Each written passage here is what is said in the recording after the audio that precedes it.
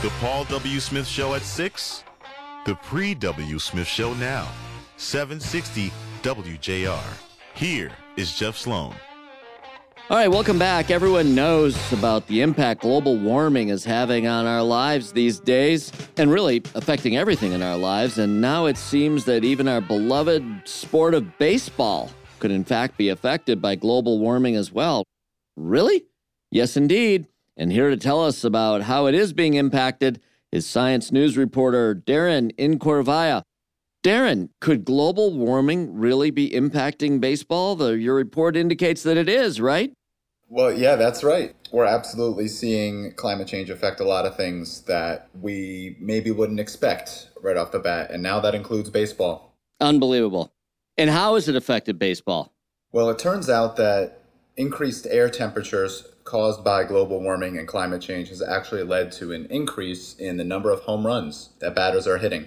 And that happens because why? When it's warmer outside, the ball itself, due to physics involved here, tends to go further in warmer temperatures than in cooler ones? That's exactly right. Some fundamental physics is at play here, where in warmer air temperatures, the air density is lower, which reduces the resistance on the ball as it's flying through the air.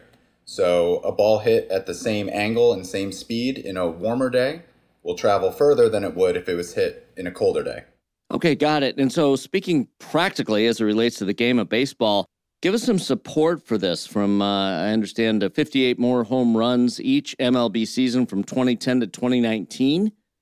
That's right. That's the average number of extra home runs we're seeing between 2010 and 2019 because of this effect, which is a small effect compared to other things that have also led to the increase in home runs recently, but it is a statistically significant effect that we're seeing.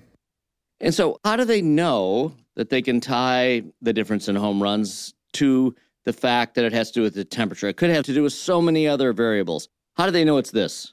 Well, this is where the kind of obsession with statistics in baseball really pays off, because there are so many different numbers and statistics collected for the sport of baseball that we often think of as being put to use for, strategy, right? If you've seen the movie Moneyball or read the book Moneyball.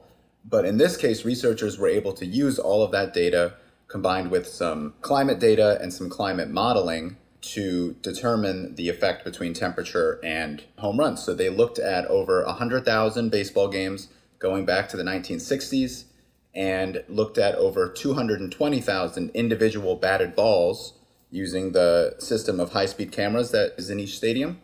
And so they're able to gather incredibly fine detail on the sport of baseball on each individual game, and that's how they were able to tell that there's an effect. So it's really a unique thing about baseball. Yeah, because the numbers, the data is there for people to dive into. And when you refer to they did this and they did that, is that Christopher Callahan of Dartmouth College?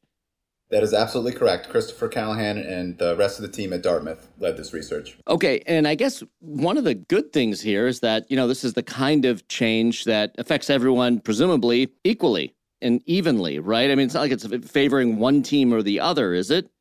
No, it's not favoring one team or the other. As part of this big analysis that Christopher Callahan and his fellow researchers did, they were able to control for the team and the stadium, and across all of that, you see this effect of more home runs and higher temperatures.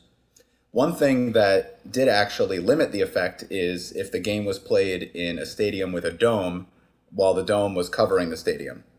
So that's interesting. So you are able right. to mitigate this effect if you put a dome over the stadium.